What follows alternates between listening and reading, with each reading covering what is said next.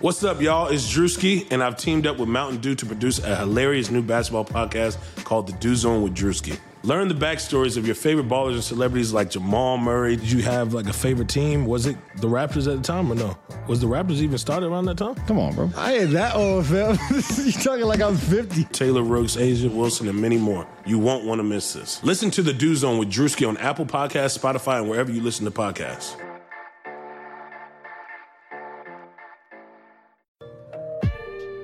Hey there. We at Blue Wire just wanted to take a second to thank you for listening to this podcast. We know everything outside is pretty scary and uncertain, but we're committed to helping you get through your day by talking about the sports and teams that you love most. If you're looking for more great podcasts to distract you, check out BlueWirePods.com. Thanks for listening. Enjoy the podcast and stay safe.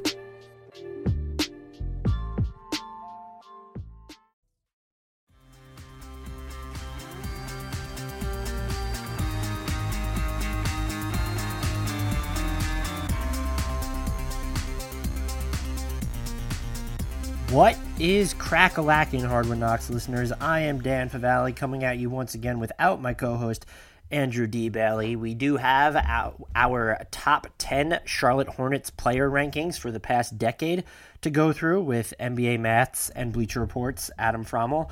We'll speak with him in a minute.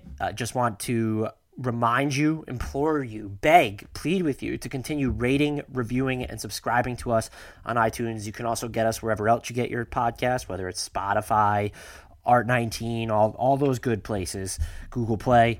We are everywhere. Subscribe, rate, review, download us wherever you're getting your podcast. But iTunes is still the best way to let us know that you're out there, that you're listening. We appreciate seeing the numbers on the ratings go up. So please make sure you do that. If you have done all that, tell people about us. Retweet the promotions that we have up on Twitter. If you've enjoyed this series where we're rolling out our rankings, the top 10 players for every team over the past decade, please consider making sure that you're downloading the episode should you be streaming it on NBAMath.com and subscribing to us, rating us. It really does help us out, and we appreciate it. You can follow us on Twitter at Hardwood Knocks. You can also follow us on YouTube, youtube.com, search Hardwood Knocks. We will come up. I have a playlist built that will have all of these rankings up as they come out, so that should help you. Also, make sure that you're following the Blue Wire Podcast Network on Twitter at Blue Wire Pods. Last, but certainly not least, shout out to our sponsor. As always, betonline.ag. Promo code BlueWire is going to get you a welcome bonus. So head over there and enter promo code BlueWire, all one word. Before we do start talking with Adam, however, I did want to go through a news update since it's been a while since we've talked about anything that's semi-current event related as we go through this historical project. Let's start with the coronavirus updates, of course. The NBA players who have been diagnosed with it apparently have recovered. We're talking about Christian Wood, Marcus Smart, both Donovan Mitchell and Rudy Gobert of the Utah Jazz. I believe we don't know the names of the two Lakers players that tested positive, but they have since recovered. I do not believe that there's been an update on the Nets players, though I could be mistaken. We know that Kevin Durant was one of them and that there were 3 others, so that's something to consider there. Along those same lines, Brian Windhorst of ESPN.com reported that the Chinese government issued an order to delay the restart of the Chinese Basketball Association, in addition to other group sporting events. This is, of course, a blow to anyone hoping to see sports again this year, this season for the NBA specifically. Everyone's sort of looking to China, who is dealing with a little bit of a second wave outbreak of coronavirus there. It seems they're sort of looking to them to be this figure of the future to see what we might be in store for us. Most people seem to be pessimistic about whether there'll be an NBA season this year to be finished. The regular season kind of feels like it's almost out of the question. Maybe we can get some type of playoffs, an abbreviated postseason or something. But most people, the general feeling is that this year is not just at risk, that it's pretty much done. I that's sort of where I lean. It's where I've always lent, but I tend to be inherently pessimistic when it comes to these things. So there is still an element of waiting and seeing here, because we know the league is going to draw out their final decision as long as possible. If they have to have the NBA Finals in October or even November, depending on what's going on with the NFL regular season, I could see a scenario in which they're doing that. Of course, that brings up the question of how does that impact the offseason? Maybe you could still hold the draft virtually when you would have, but then how do you resume a season where there are technically rookies on your team, but they're not a part of your roster at that point? There's, of course, the free agency process to consider. Again, we have to wait and see here. Things certainly, you don't feel great about it. Also, on a similar topic, we saw that ESPN and ESPN2 broadcasted the NBA 2K tournament, which was light on trash talk, I'll say, from the moments I watched of it during night number 1 anyway. I'm recording this on a Sunday, which will be the second night of that tournament. I picked Michael Porter Jr. to win it all, so if you're listening to this after he beat or lost to Devin Booker, I'm either going to be bragging and doing a victory lap, or I'm going to be very wrong. But according to ESPN's Adrian Wojnarowski, the NBA and ESPN are working on televising a horse competition that will involve several high-profile players. This, of course, cannot be done on location with the players together, and so you're limiting this to players with home gyms, or at least a setup where they have, I guess, a viable basketball hoop setup. If it's strictly players with home gyms, I'm talking about the LeBron Jameses, this idea is classist, and I will not stand for it, unless, of course, Frank Ntilikina has a home gym and is asked to partake, in which case this is the best idea ever. On an actual serious note, people were making fun of this on Twitter, and I can see why others want classic games to be shown, maybe with players sort of narrating their own performances from years past, analyzing what they did. We're talking current players here, or even former players. Stuff like that can be interesting. The NBA and ESPN broadcast partners, they're trying to do something, and I can at least appreciate that. And so I think let people enjoy this if they want to see it, because it does seem like it's going to happen. Make the jokes, and that's where people, I feel like, have this misperception that Twitter is for nuance. It can be when you're doing a thread, but nuance to me is for podcasts, it's for articles. They're, the persona you have on Twitter, yes, there's a risk of people not taking you seriously. I myself have heard it a bunch of times that people are surprised at how nice I am when they talk to me because of, I guess, the air that I give off on Twitter with my terrible jokes. And that's, that's fine. Twitter, if you're going to do a thread, it can be for nuance, but the jokes on Twitter are just that. They're jokes. If there are people that really want to enjoy this, I don't think that we should actually be demeaning them, or even the NBA for attempting to try something. There are a lot more important things that we can harp on that the league has gotten wrong. Moving on from this, though, the Chicago Bulls. It appears the Garpax era in Chicago is kind of, sort of, maybe over a little bit. We don't really know. According to Woj, the Bulls, and this is a direct quote, now have embarked on a formal search process to hire a new top executive with full authority on basketball decisions. We already know that Gar Forman was put in sort of a reduced role, and it seems like John Paxson, the vice president of basketball operations, is going to follow suit. Among the candidates the Bulls are expected to interview, one of them is not Pacers GM Chad Buchanan. He has removed his name from consideration. That's a big win for the Pacers. Just anyone saying that they'd rather be with the Indiana than a more of I'll call it a hallmark flagship franchise than Chicago. I think it says a lot about what Indiana has built there. Maybe also Buchanan just doesn't want to uproot his life, which is also perfectly fair. Other names that have been mentioned, the Raptors GM Bobby Webster and Nuggets general manager Arturas Karnisovas. I tried to look this up phonetically beforehand. It is Karnisovas. So those are the names that we have so far. The interviews are expected to begin next week per Woj. What I will say is that I remain skeptical of any organization that is making basketball operations overhauls, but then keeping many of the key figures from the current regime within the organization.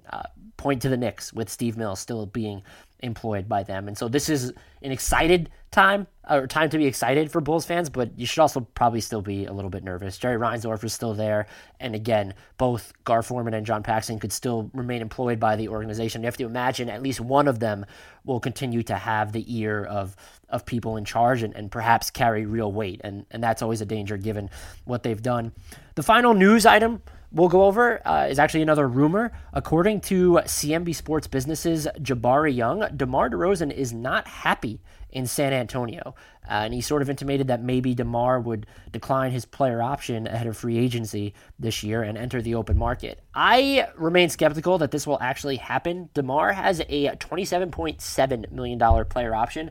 I'm not trying to criticize the type of player he is. He's an awkward fit on a lot of teams, but he is still really good for what he can do as both a scorer and a playmaker out of the pick and roll. It's just that there has to be a very specific set of players around him. It's not, I wouldn't say it's the same as what Houston has done with Russell Westbrook, surrounding him with 4 shooters, but it's the same idea because their styles are different. But I think that's where he needs to be. The Spurs certainly just don't have that optionality. Even having LaMarcus Aldridge take more threes, that helps, but it can only do so much when you also have Derek White, DeJounte Murray there. You're not really stockpiled with shooters when you're looking at their roster and what they have over the longer term. Now, if DeMar DeRozan hits free agency, however, though, I struggled to find a team. And again, this isn't to necessarily criticize him, but I struggled to find a team that would offer him more than the mid-level exception, which is projected to come in around right now with a starting salary of $9.8 million. And that will come down if the salary cap projections come down because of the hiatus that the NBA is on right now, whatever you want to call it, the suspension of play. There aren't a ton of teams with cap space. Of the ones that do, you're looking at Charlotte, Detroit, New York, Atlanta, Miami. I don't think Miami would go after him. That's been sort of a popular or semi-popular offbeat scenario where could DeMar work in Miami? I don't think that makes any sense. Could you count on not so much Atlanta, just because they have Trae Young already and they've invested in a lot of wings who can be secondary ball handlers, but Charlotte, Detroit, or New York, if one of them gets desperate for a name in free agency, maybe. And so, if they're going to come in with 3 years, $60 million or something around there, it would make sense for him to opt out. There are a couple wild cards on the market. Phoenix can have cap space if it does a few things. Ditto for Dallas, depending on what happens with Tim Hardaway Jr.'s player option. He's not a fit on either of those squads. And so if he's looking at mid-level exception money, it would take him 3 years at that level to recoup the player option he'd lose. I just don't see it happening. Maybe he can opt out and then work out a sign and trade with the Spurs to go to another team. I still just fail to see where the obvious fit is. And so my expectation would be that he opts in and then maybe the Spurs look to move him later. Perhaps they can send him to Orlando. That was a team that was rumored to be interested in him at the trade deadline. I don't know that they'd be interested in him for sign and trade money just because they have some really wonky long-term books there. But he's certainly someone to monitor, a big name, a quality offensive player. Again, though, just tough to fit in with certain team dynamics. And it seems like it takes a very specific supporting cast for him to be at his peak. That's what we've really seen in San Antonio. They don't have the talent around him to maximize him, and there are a few teams that do. And even if they have the flexibility to do that, I still don't think he's someone that you build your team around. And so do you have a better number one option who also fits alongside DeRozan because he can play a ton off the ball and really spaces the floor for you? I just don't know where that fit is. You can get at me on Twitter if you want to suggest a landing spot for DeRozan, and we can talk it out. Aside from Orlando, which they don't have the personnel either, it just seems that they want anyone who can really create from scratch from the point of attack, other than Vucevic in the post or what they're getting out of Markelle Fultz this year. We don't know what the future is for Evan Fournier, who has a player option. So if they're bringing all of those guys back, let's say Evan Fournier doesn't opt out, I don't know how good of a fit DeRozan is there. Maybe it helps having both him and Fournier, but they have a ton of non-shooters there already. Moving on, though, let's get to our all-decade player rankings for the Charlotte Hornets. We're going to be talking with NBA Math's founder, editor-in-chief, Adam Frommel. Follow him on Twitter at Frommel09. And as ever, also follow NBA Math at NBA_Math to participate in these composite rankings that we're compiling. They're a lot of fun, and based on the feedback we've been getting, you seem to enjoy them. So let's get to it. March is over, Hardwood Knocks listeners. It was the longest millennia of our lives. With currently no NBA, NHL, or MLB, you might think there's nothing to bet on. Well, you'd be wrong. Our exclusive partner, BetOnline, still has hundreds of sports, events, and games to wager on. Or let them bring Vegas right to you with their online casino and blackjack tables. All open 24 hours a day and all online, including their $750,000 poker series. If you're into props and entertainment betting, you can still bet on Survivor, Big Brother, American Idol, stock prices, even the weather. Visit their website and join today to receive a 100% welcome bonus with your first deposit. Be sure to use our promo code BLUEWIRE, all one word. Again, that's BLUEWIRE, all one word. BetOnline, your online wagering experts. Adam, how is it going? It's going pretty well. I'm a little scared though, just because we thought that the Brooklyn Nets podcast in this series was going to be rough. This one's going to be rougher. I don't know that I'm like fully mentally prepared for this. This is not a good quarantine mental health activity. Yes, I agree with you there. We're also both asshats for overplaying how tough Brooklyn was when we knew that we had Charlotte right on the horizon. It would have taken like one cursory glance to realize we could have just basked, at least in the certainty of Brooklyn's top 6. They at least had that. Charlotte, no such thing. Hey, Charlotte has a top 1. Let's give them some credit here. It wasn't consensus though, or universal, whatever you want to call it. That's true. I'm annoyed by that. But we did get one. We actually got a little bit of a spoiler here, but we got 2 stray first place votes, one of which we deleted. One went to Michael Kidd-Gilchrist, which we'll talk about later, and the other went to Chris Paul, and also had Tyson Chandler. I can't remember if it was second or third, but that was clearly a case of forgetting that the New Orleans Hornets are not the same as the Charlotte Hornets. So we deleted that one. However, Chris Paul would be a worthwhile pick if it was the same franchise. So we give brownie points for that. Unless Tyson Chandler was put over Kemba in that exercise, because I think he was third. I think he was third, if I remember correctly. But I'm still struggling with Chris Paul over Kemba Walker, just because it was still only one season of Chris Paul in this timeline before he went to the Clippers. So it was interesting. It's inexcusable on a few fronts, but whatever. So let's get into this. We're gonna start with the composite rankings and then break ours down. Who came in? We had a 3-way tie, I believe, correct? We did. We had a 3-way tie for 9th place, which means that instead of only talking about 10 members of the Charlotte Hornets, we have to talk about 11. You're welcome. And this is the content you guys are here for. And we're going to start with Bismack Biyombo, who finished 11th in the fan vote. He did not appear in Dan's top 10, and I actually had him at 8th. It makes sense that we get to start with an example of our favorite concept in this series, which is just pure there-ness. Like, Biyombo never really developed into anything special. He was a palatable defender. He still is. He's a decent rebounder. He offers nothing on offense. I think there are some examples of like how he spent the least amount of time with the ball in his hands of any NBA player who plays big minutes. But to his credit, the Hornets have actually been 0.3 points per 100 possessions better with him on the court throughout his 2 tenures in Charlotte. So I'm giving him credit for there-ness here, and I understand why you don't want to. It's also his comeback aroundness. He came back. That's the only thing that matters. Doesn't matter if there was trade. Not voluntarily, though. It was a trade. It was one of the most or least noteworthy trades ever. He did have – so right before there was that 2016 Cat boon, he had the good 2015-2016 where, no, he still wasn't doing a ton on offense, but it was like, oh, he can really like be this rim roller. And then Orlando gave him 4 years and $64 million, I believe it was. And that contract, good for him for getting his money. I just want to make that clear. Whenever we criticize a contract, get yours, Bismack. Yeah, get your money. That ended up being one of the worst signings of that 2016 free agency, which is saying something because 26 free agency was bonkers bad in many ways. But I don't have anything to add there. It's just that he did have, I think what really swings it for him, if you want to put him in here or even put him higher, is not just his there-ness or his comeback aroundness. It's the fact that he had that really standout 2014-2015 campaign. It was in Toronto. Excuse me. It was. I'm throwing my timelines off here. Kudos to the Raptors. They just develop all these guys. I can't believe you didn't correct me while I was speaking on a term before. So I'm happy I didn't put him on my list for this reason. Is I forgot that he spent that 1 year in Toronto where it looked like he was going to be a solid rim roller. Still didn't have the volume, but you could count on him for all the things he did. Plus, as a screen and dive guy. I was just going to let you roll with it because I need all of the justification, whether legitimate or not, for having him not just in my top 10, but 8th.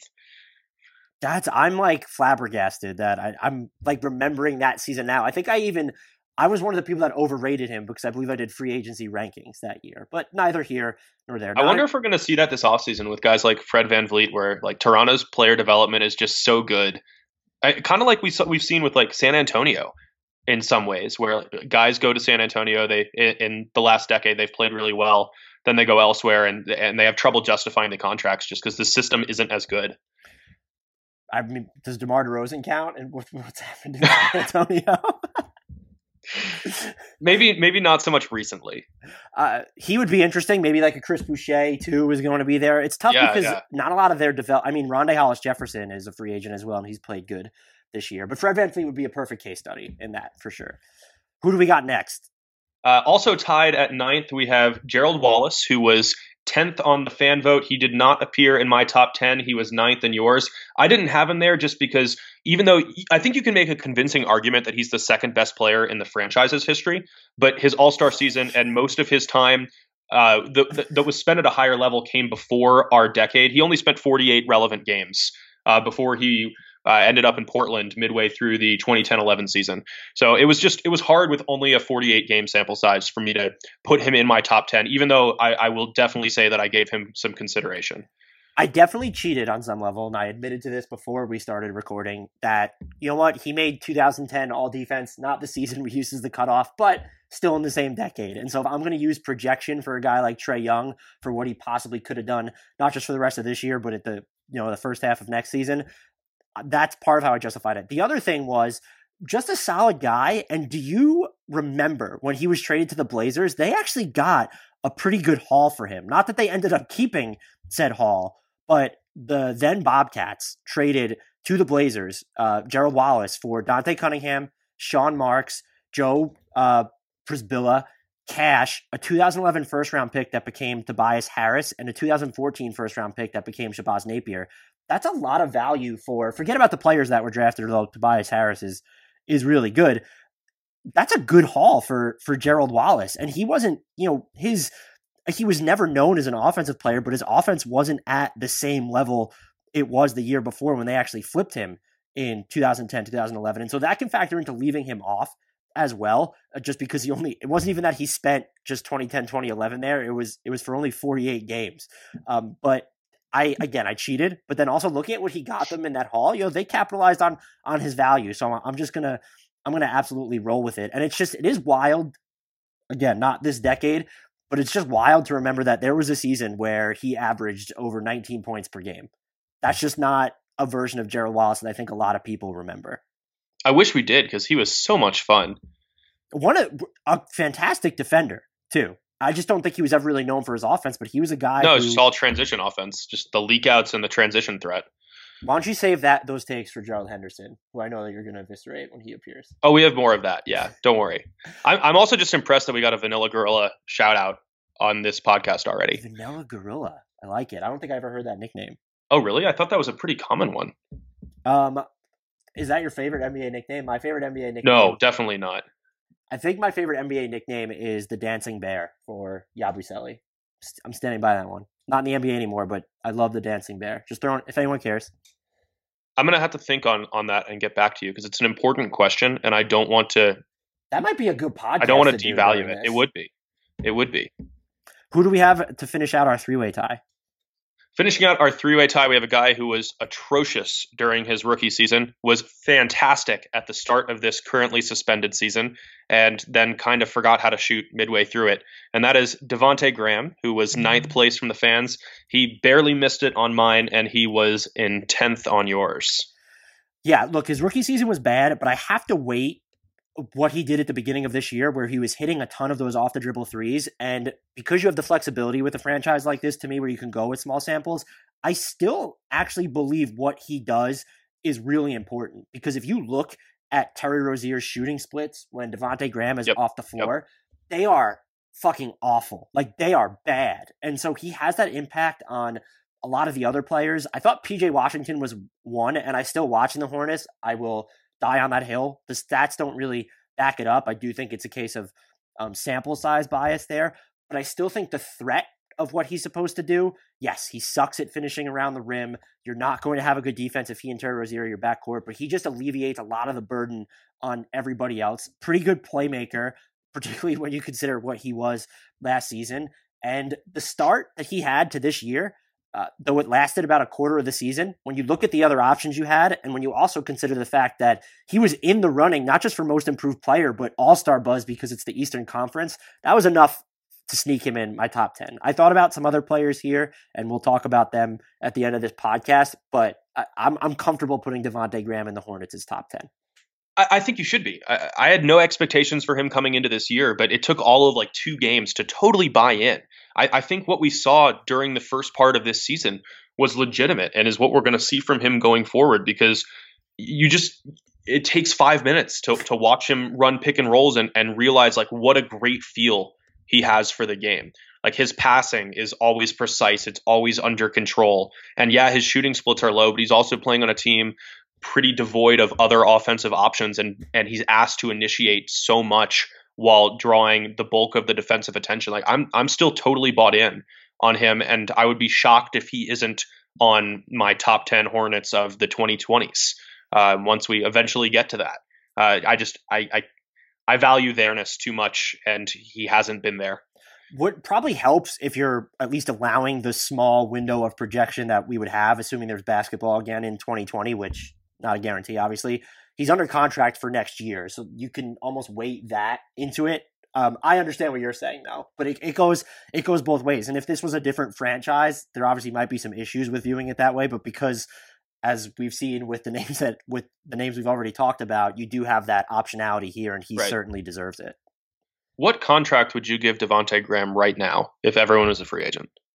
I'm like too embedded in what the actual cap scenarios is, so I'm looking at like I wouldn't really give him more than the non-taxpayers mid-level, because it's like go get more than that. I guess there are some bad teams that'll have money that might consider it, but with the drop-off in his efficiency, if you gave him the Kemba Walker special, 4 years and 48. 4 and 48, yeah. I would probably feel not fully comfortable with that, but comfortable enough.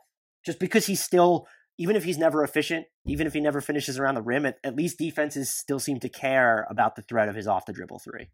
That's the exact number I had in my head, but I wanted to make that 4th year one of the rarely used team options, just because I don't think it's proven enough for me to feel confident giving a 4-year deal, but I want to still, because I do believe it. Right. If you can just be a primary ball handler, just in a vacuum, it doesn't have to be the cleanest, you don't have to be the most efficient, but there's value in that itself. So I'm right there with you. Yeah. We are on to number 8. This makes it, correct? Correct. So at number 8, we have Gerald Henderson, who was 7th on the fan vote. He was 9th on mine, and he was 7th on yours. Gerald Henderson, one of the shooting guards who forgets that shooting is one of the words of his position. Well, from the outside at least, right? He had no problem Yes. about getting those transition buckets. Right. I mean, and that's pretty much all he did, because it's kind of astounding that a shooting guard who has played from 2009 through 2017 never took more than 2.4 threes per game, which was in his final season, and never shot better than 35.3% from 3, which was also his final season, and did not happen in Charlotte. He was a transition threat, and I think that's it. He never developed into a playmaker. He didn't really do anything off the dribble. I don't have anything more to add on his positives. I feel like Pete Gerald Henderson did a little bit off the dribble. Maybe a little bit, and I liked watching him because I enjoy the transition game and the slashers who enjoy crashing into the paint while it's crowded and still making things happen. But like I'm struggling for more positives here. Speaking of someone who got theirs in 2016 free agency, when he signed with the Sixers, what was it, 2 years and $15 million at that point or something? That was just about good. Right. That was good money for him at the time, because I don't know who looked at. You're exactly right. Who looked at the year that he had in Portland and was like, I know the Sixers, it was kind of, their timeline was at least a little bit different then, but that was certainly a contract. Mm-hmm. Who do we have at number 7? Because I have nothing to add to your Gerald Henderson takes. And his there-ness matters, by the way, too. For sure. I think he was very there. 4th in minutes for the Hornets. And 6th in games played. Yeah. So that certainly matters as well. Shout out to Gerald Henderson. We don't mean to dump all over you. Adam does, but I don't. Oh, I do a little bit. You do a lot of it, from the sound of it. Yeah, maybe. Yeah, okay. Maybe. But at least we got through a player like relatively quickly. Before we were on this tangent. Yeah, that's true. Who do we have at number 7? At number 7, we have a guy who sits two spots lower on the games played rankings, and that is Jeremy Lamb. The fans had Jeremy Lamb at number 8. I had him up at number 6. You had him up at number 5. I'm intrigued by why you had him so high. And I'm guessing that it's just his final season and the growth that he showed throughout his time in Charlotte, which allowed him to get the deal that he did from the Indiana Pacers, where he's continued to be a pretty solid offensive presence. It wasn't just his final season for me. There was his second season there. He was been a mid-range savant basically his entire time in Charlotte, but certainly those last 2 seasons. And I know that's not the shot that people want to hear about, but when they're not assisted mid-range jumpers, they still have some value because you're creating your own looks there. And so he just shot absurd percentages, in those in-between areas while he was with the Hornets, at least during those latter 2 seasons. And then certainly you factor in that jump in his fourth year, because I forgot he spent 4 years there, right before free agency, was their second best player last year behind Kemba Walker. And there's just really no argument to the contrary to have that. And just someone who, yes, you kind of wish he would shoot better than 34% from 3. He did do that in 2017, 2018, hit 37% of his triples. But just to have someone who can get to his spots, make some looks, I don't know how I would compare him to someone on defense. I don't view him as like this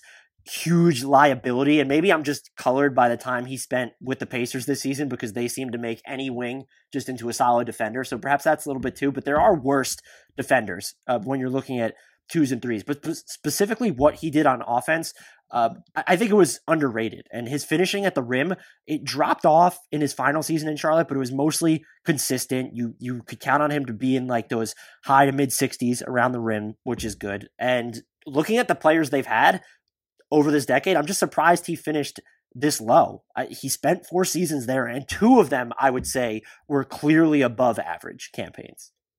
Yeah, he's definitely in terms of our rankings, our composite rankings, he's very much in a 3-person tier with the next 2 people who are tied at 5th. There was very little that distinguished those 3 players from each other. So I think you can make like you had him in 5th, and I think there's a very reasonable argument for that, just given who the other 2 are, which we can move on to if you want. Oh, I would like to. Let's do it. So tied for number 5th, tied for number 5th, tied for number 5, either one, whichever you want. English is less important these days while we're stuck in our houses. I can confirm. We should be. Yes, maybe. We need to do an intoxicated podcast at some point. I'm going to jot that down on the idea list. Okay, perfect. That'll be the nickname pause. I'm totally down for that. If I'm invited for that, we can make that happen. You. And that'll be, I have not drank since October 2018. So that would be my first sip of alcohol in that time. Yeah, that's not going to go well for you then. No, I wouldn't, but maybe it would make for good content. Yeah, it could. Anything for the content. So anyway, tied for 5th. We have Michael Kidd-Gilchrist, who was 6th place from the fans. He was 4th for me, and he was down at 8 for you. I didn't talk about him specifically for this reason when you mentioned that I had him at number 8 before. How is he this high? There's not even I guess there's the fairness, of course, that we talk about. I love that this has become a thing. And so he spends 7.5 seasons there. Or is it 8.5? He's been in the league forever. So it's 7.5. 7.5. So, but what were his really good years? He had 2014 to 2016, those 2 seasons where he wasn't a complete liability on offense. And it sort of looked like he could be used as a small ball big, at the start of James Borrego's first season in Charlotte, but that never really panned out. Wasn't really part of the rotation this year when he was healthy. So I am a little shocked that he was this high. I know he's a good, at his peak, was a quality defender, but he was such a non-factor on offense. I think he was better than quality at his peak on defense. The switchability and the physicality, I think, did make him a significantly above average defender. But it is the there-ness that pushes him up so high. I mean, 2nd in games played. I think he's 4th in minutes played. And we can't forget that during that 2015-16 season, he did develop into a reliable floor spacer. I mean, how many people remember that he shot 42.9% from 3 that season? Oh wait, it was on 7 shots. Look, so his defense was above average, but what I really always felt like he couldn't do was actually defend the bigger guys, like these bigger wings. And so he was locked down if you could put him on like smaller, weaker players. And Hornets fans can correct me because they will have watched way more Charlotte Hornets basketball over the past 7.5 years than I have, but I just never got that vibe from him. And so I don't want to say I thought he was overrated on defense because, like you said, MKG in do we say in his prime? That almost seems mean. He's not even. He didn't have a 27. We can say that. Okay, so because he had really good hands though. I think that's the biggest thing. Like when you did put him on bigger players, like it was dangerous for them to put the ball on the floor. It was harder for them to get into their post moves. Like maybe he could still get overpowered or scored on down low, but I think he made it tougher and was just more disruptive than you would see from a lot of guys his size. Maybe I'm just penalizing him too much because he's not Anthony Davis, and that's the player they missed. Oh, I thought he was going to be so good coming out of Kentucky, too. That's one of my biggest draft misfires. I was totally convinced that he should be the number 2 pick, that he was going to be a star. Just watching him at Kentucky, like the defensive dominance and the transition dominance. It's been a while since we've seen a collegiate prospect who was that good finishing in transition.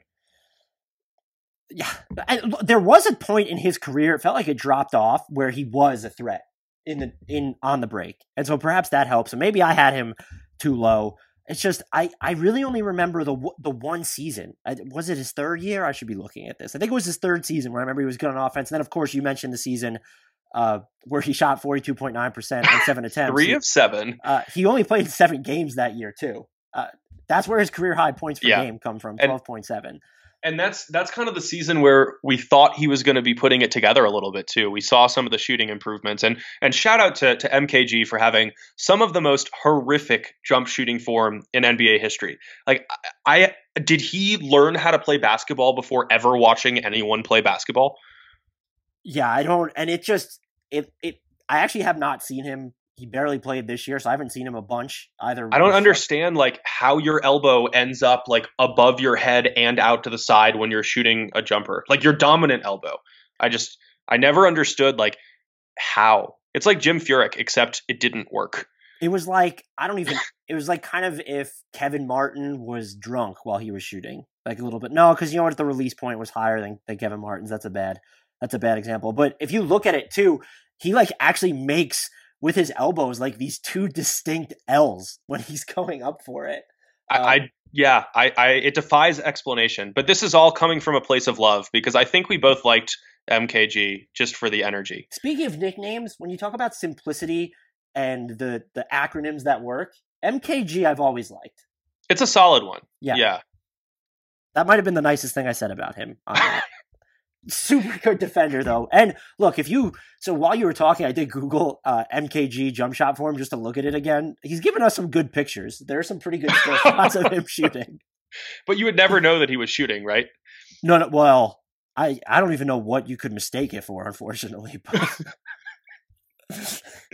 So from one player that we were not kind to another who I'm sure we're going to have nothing but good things to say about.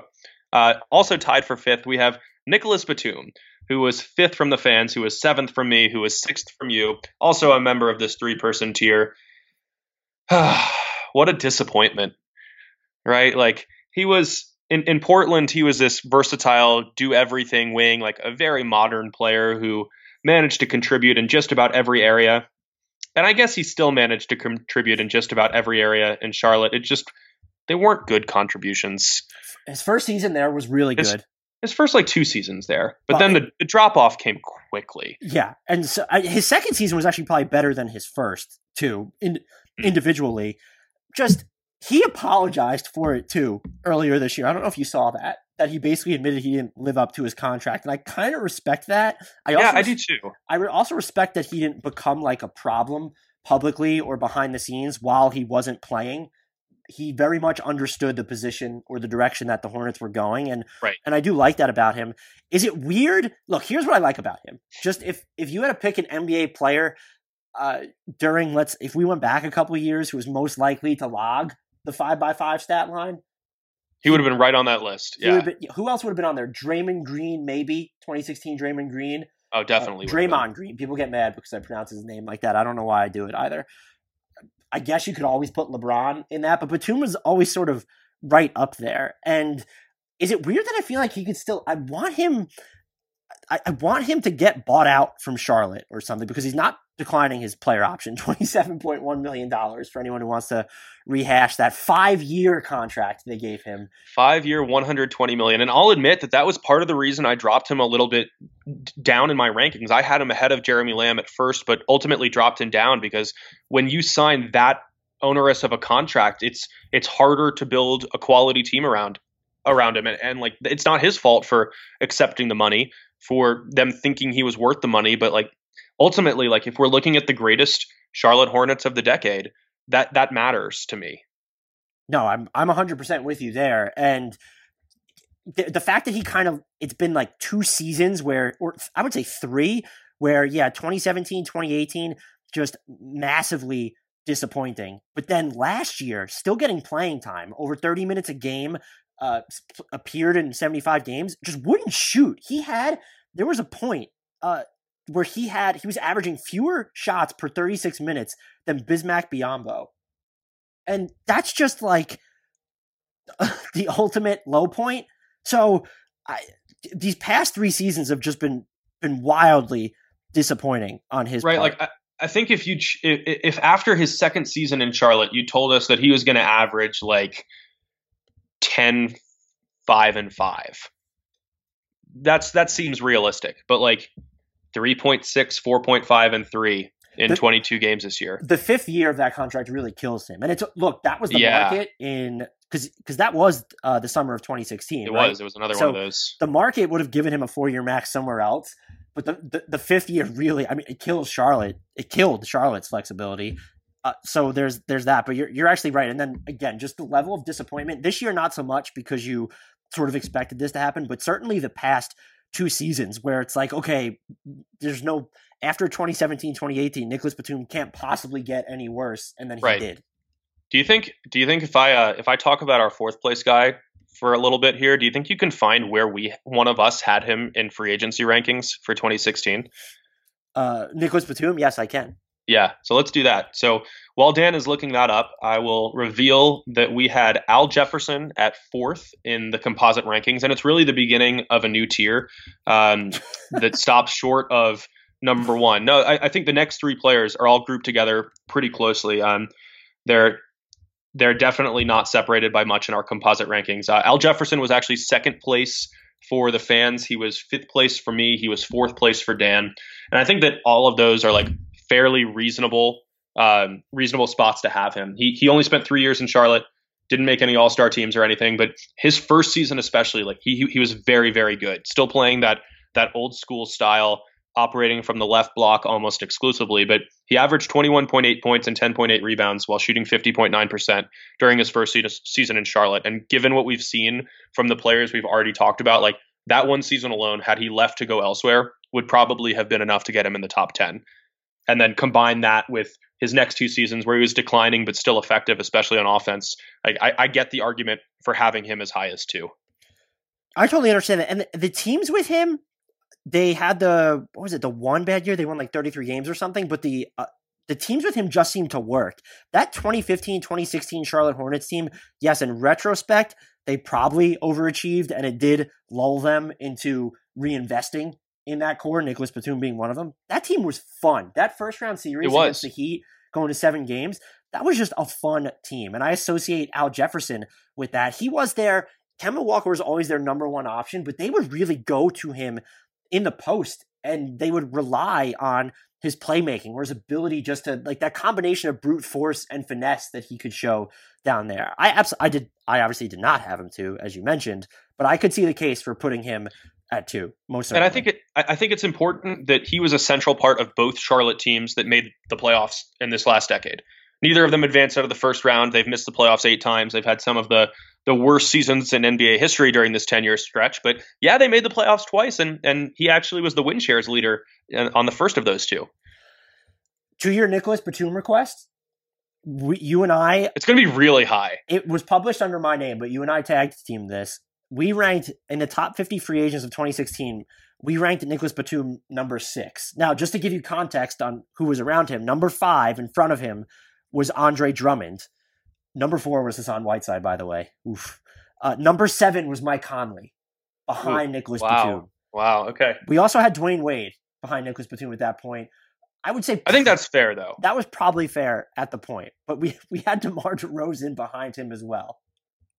I mean, I think having Batum that high was valid, though, coming off the versatility he displayed, and we had no idea that injuries were going to affect him like this. Also, Bradley Beal was number 10 on this list. I'm going to close it because it's that's bad. Can you stop sharing those results? It's going to make me feel bad about myself. Younger Bradley Beal, there's no excuse for having him that low. Oof. So who was our actual number 3 for this exercise? Our actual number 3 for this exercise was Cody Zeller, who was 4th for the fans, who was 3rd for me, and who was actually 2nd for you. So if you want to take this overarching explanation as the highest on Cody Zeller, feel free. I know that he's had some injury problems in recent years.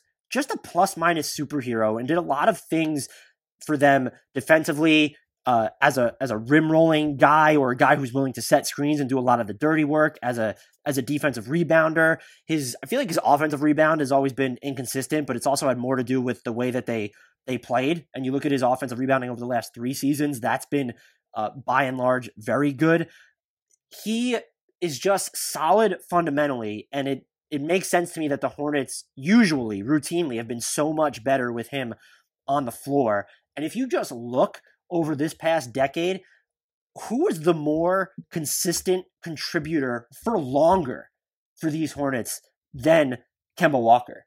And I don't think you can come up with a name. Part of that is because there are players who just haven't been around as long as he had. He is now, is this his 6th, 7th season? He's in his 7th, all of which have been spent with the Hornets. And so look, that's just going to bring up his there-ness factor.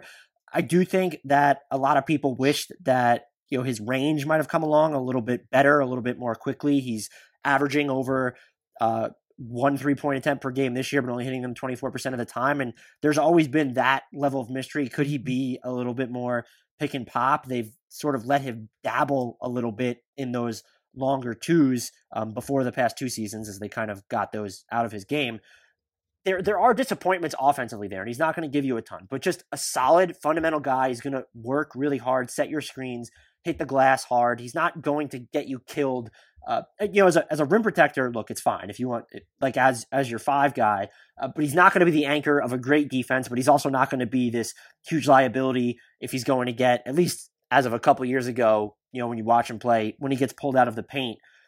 So I feel like he's probably one of the careers, and maybe it's the contract a little bit, because the contract he's on now, I would say slightly overvalues him. It ended up being a 4-year, $56 million extension. Again, signed in 2016 when everyone's getting money. And so I could see the argument against, you don't want to pay Cody Zeller, these latter 2 years, especially a combined $30 million, but probably looking at his career during this span, one of the NBA's more underrated players to me.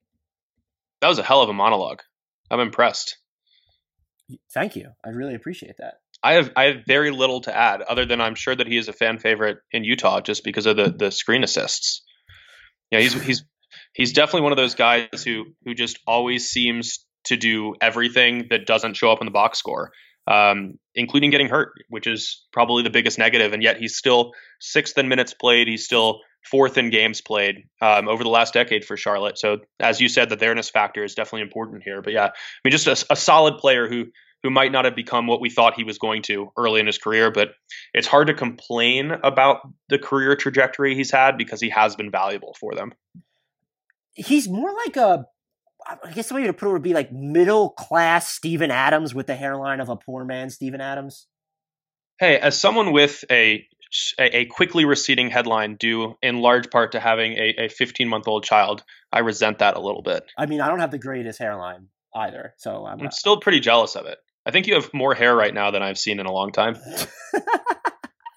But that might be like because we look at Steven Adams as that star who did a lot of things that Cody Zeller does, but just at a star level. And he has those floaters in his game, has always been a better passer than Cody Zeller. But that might be someone, I don't think their styles align perfectly because you can do pull-ups on Steven Adams' biceps and he plays like you can do pull-ups on Steven Adams' biceps. But that would be sort of the richer parallel that I would make for Cody Zeller. Yeah, I think that's a fair one. Who do we have at number 2? I feel like given the list so far, this has to be a no-brainer. Yeah, and I think it is a no-brainer. And I actually have an important question for you about Marvin Williams, who was third from the fan vote, second on mine, and third on yours. No, I do not think he had a better career than Chris Paul. It's my question is actually like kind of similar. So he was the second pick in the 2005 NBA draft, which has been criticized a lot, especially because Chris Paul and Darren Williams came off the board right after him. Especially brutal for the Hawks. But he's now spent 15 years in the NBA. He's been consistently impactful, maybe not as a star, but as a quality role player, and probably never more so than in Charlotte. Maybe in Utah for a little bit. But has he justified being a number 2 pick at this point, just given the longevity? I would say no, because I don't think you use the number 2 pick in any draft and hope that and do so under the notion that he'll never even come close to being an all-star. Right. I guess like we've seen number 2 is where the most busts happen, right? We've seen that demonstrated throughout plenty of studies of successive draft picks. And like, yeah, he was never a star. He never even came close to sniffing an all-star team, even in the Eastern Conference, which he's played in for 13 of his 15 seasons. But still, like as a bust, he's played for 15 years at a solid level. He's still an important part of a rotation. Less so now that he's in Milwaukee. But even there, he's playing 18.5 minutes per game since he arrived. I don't know. I'm not sure he's totally justified it, but like if you told me that I was going to get 15 years from a player at a reasonable price point with reasonable production for so long at number 2, like maybe you think about it just like from a cost benefit analysis perspective. He's definitely not a bust. Yeah. And that's probably the best way to put it. Like maybe it's semantics to say like he didn't justify it, but he's not a bust. But I think that's accurate. I would like to see though, had he like played more 5, not even just earlier, but in general, it always seemed like Charlotte was a little bit reluctant to go to that, with the exception of probably the past 2 seasons, and even then he was mostly a 4. He could still defend 4s too, though, and that's the other thing. He's like an understated floor spacing rim protector. That's like the best way to really put him. And he was one I believe he was a free agent in 2016 as well, who we were also super high on. So, and I think he's kind of validated that just because like you described him, the floor spacing, rim protecting, switchable defender. It's what Atlanta wanted. And he didn't really become that. I don't think he embraced the spaciness of his game until he left the Hawks. But imagine what he could have done on those Mike Budenholzer Hawks. Imagine what he could have been done on the Mike Budenholzer Bucks. I know he's technically on them right now, but yeah, that's just something to think about. I'm actually surprised. I know we always overrate buyout candidates and their impact. He was someone I thought wasn't, of course, but he was someone I thought who could actually be like that midseason swing piece. Still just really good. And that's an interesting discussion to have. Did he validate his number 2 status? I would say he's closer to yes than bust by a pretty clear margin. That might be the best way to put it. Yeah, it seemed weird. At number 2 in my own rankings is where he was. And it seemed kind of weird to put a guy there who spent 5.5 years in Charlotte and averaged single-digit points. I mean, now that he's on Milwaukee's roster, like his final numbers from Charlotte are 9.7 points, 5.3 rebounds, 1.3 assists, 0.8 steals, 0.7 blocks per game. Shot 43.7% from the field, 37.8% from 3, 81.9% from the free throw line. None of those are solid, or none of those are great. They're all solid. Like, and that's who he was to me in Charlotte, was just that guy who was just going to get stuff done. Didn't need to run plays for him, but he very consistently aided them. Who's number 1? Come on, it's Kemba Walker. Jeff Adrian? Yeah, sorry. Kemba was number 1 for composite, for the fans, for me, for Dan. He only was not number 1 on the one ballot that had Michael Kidd-Gilchrist in first place. But he was number 2 there. And interestingly, like the rest of that ballot seemed pretty solid. Al Jefferson at 3, Cody Zeller at 4, Marvin Williams at 5. They did have PJ Washington and Devontae Graham in the top 10. which I think makes you pretty happy, aside from the non-Kemba in the top spot. But come on, like, who else was it going to be here? I'll bullet point this because these are the things that I respect most about Kemba Walker. He enters the NBA as a bucket getter, and that's what he became to an extent. But if you look at the first 4 seasons of his career, Couldn't shoot. He was inefficient. And it wasn't just, it was around the rim and everything. And then he, by the time 2015, 2016 rolls around, he's not just a good 3-point shooter. He's a good 3-point shooter on super high volume.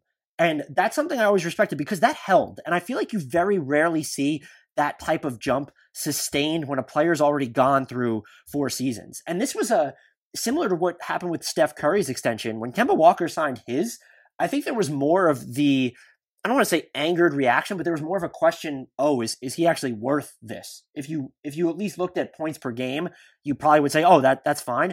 He turned into one of the best bargains in the NBA during that span.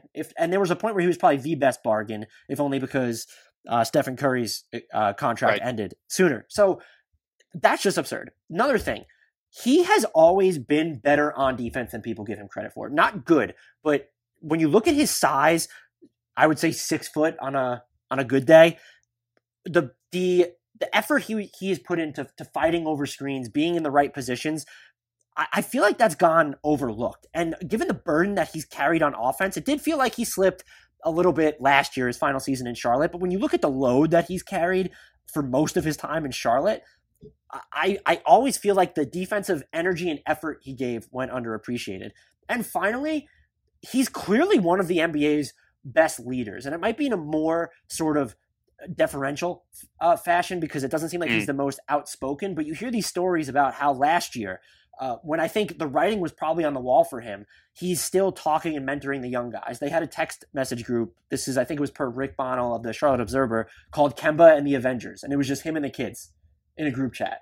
That's fucking fantastic. And you're seeing the effects that he has on Boston now. That's not part of this, but he comes in and he doesn't have a problem. Maybe it's in part because he spent so long being all everything in Charlotte, but he doesn't have a problem being the number 2 to Jason Tatum. He doesn't have a problem deferring to Jaylen Brown on points as well. So there are just so many things that I appreciate Kemba Walker, the improvement, the leadership, and then just the effort that he's given on defense relative to, I think, his reputation. I'm not saying that Kemba Walker is this really good defender, but those are things that really stand out to me when you look at his career. And then, of course, number 4, his there-ness. Right. And to the there-ness point, 20,607 minutes in Charlotte. Second place is Marvin Williams at 11,615. Like, that alone probably pushes him into the number 1 spot. And I'm not going to lie, like, Kemba is one of my all-time favorite players.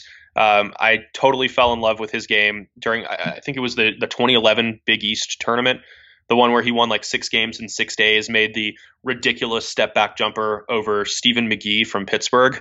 Like, it was hard not to love him then. I was all over him coming into the draft, and it's been fun to like watch that love be validated over the years. And it's almost unfathomable.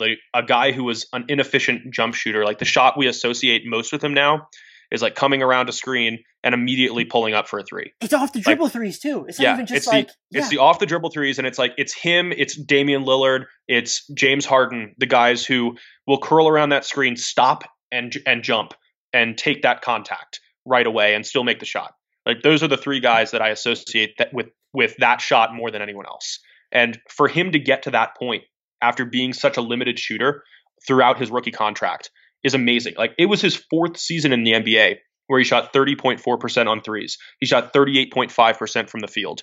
And now he's a remarkably efficient off the dribble scorer. I think it's one of the biggest testaments to hard work from a star we've seen within recent NBA history. And an offense unto himself. The Hornets, I don't like comparing specific lineups to just teams in general, but the Hornets' offensive rating was top shelf in the NBA last year with Kemba Walker on the floor. I'm using last year because that team, if you look at his supporting cast, just didn't have it. So he can be that offense unto himself, and that's huge. And he also has, you mentioned this with that shot. I remember the shot while he was at UConn as well, and this is coming from someone who wasn't really interested in college basketball ever. I do my draft cramming, a couple months before the draft. I remember that shot. And it also just feels like the stats do not back this up. But when it's crunch time, that mid-range pull-up, it just still feels like it's money, especially when he's playing the Knicks for some reason. As someone who thought that Marcus Smart's clutch shooting percentages were very high, I would advise you to not look that up. I don't know what it is, but I don't want you to be as disappointed as I was, just in case. I tend not to wade too much into crunch time performances because I don't really either. There's so much luck in there, which is why I don't normally look at stats for it. But he's the one where it's like by reputation or someone who has the clutch gene, like he's just one of those guys. I've always thought of the clutch gene more as maintaining performance than elevating performance. That's fair. Yeah, so I can see that. Who else received votes? This is one of our favorite parts of the podcast. It's a long list, and it gets ugly. But let's run through them. So in the fan vote, we had tied for 11th were Dwight Howard and Bismack Biyombo. I guess actually before we do this, if we want to backtrack, because I actually did have somebody on my list who wasn't in the top 10, and I am curious for your thoughts about them. Before we get to the fans' honorable mentions, and that was Josh McRoberts, who I put in my 10th spot kind of because of the there-ness. Also because I think like his contributions were just a little bit underrated while he was in Charlotte. It was tough to have him there over Devontae Graham and over Gerald Wallace, but I don't think I regret it. Maybe just the time that he played where it was the floor spacing big man wasn't like what like now where it's not that they're not an asset, but if you were Josh McRoberts in today's NBA, it's just like, well, show me something else. Like you need to operate off the dribble or switch a ton defensively. But when you look at what the time he was in Charlotte, you know, around 2013, perhaps that's part of it. I mean, he played well enough in 2013, 2014 for the Miami Heat to overpay him in free agency. So. Right, and they were better with him on the court, which definitely matters too, especially for the guys who are there for their there-ness. Just not, I don't know. I guess because he only spent a partial season and then a full year there just didn't really do it for me. He did the full season that he spent there. He did average over 30 minutes per game though. So it's not like you're dealing with a crazy small sample. And what people probably don't really remember is that year he averaged over 4 assists per game. So he was definitely a better offensive player than he's remembered for. He's remembered for his offense, but he's actually better than what people remember him for. You weren't going to get me to take off Gerald Wallace or Devontae Graham. And that's is totally fair.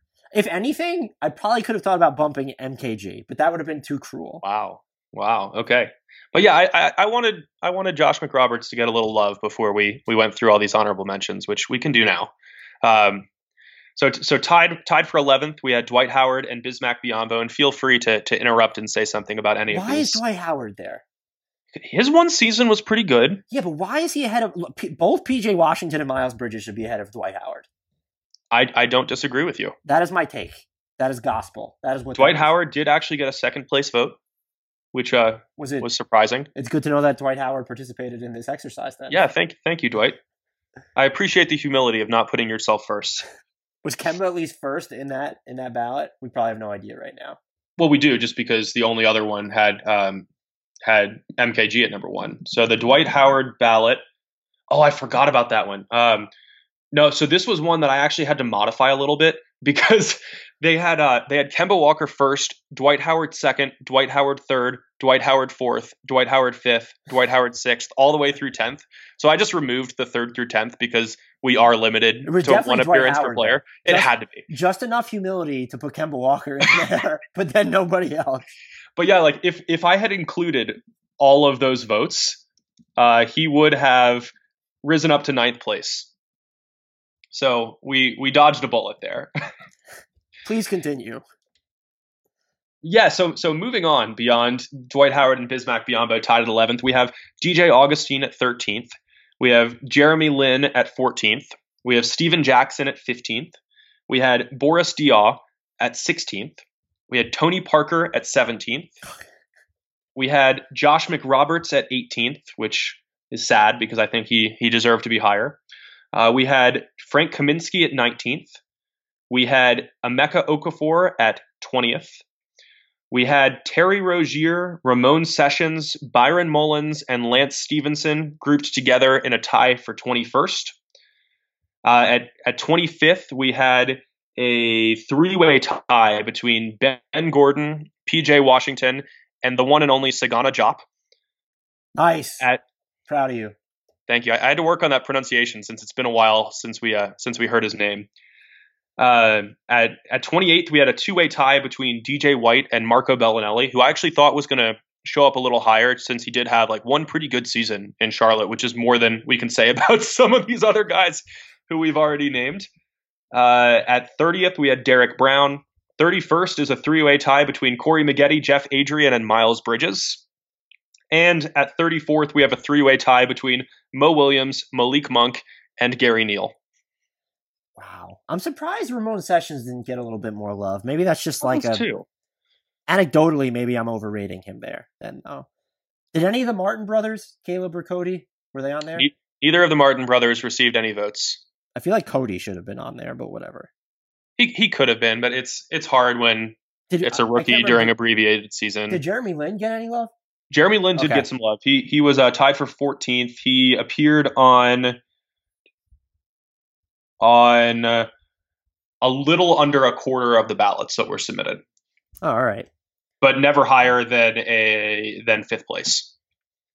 He had his 1 year. He only spent 1 year in Charlotte. That definitely has to be part of it. His 1 year was pretty good, though. Yeah, he was on the 2015-2016 team.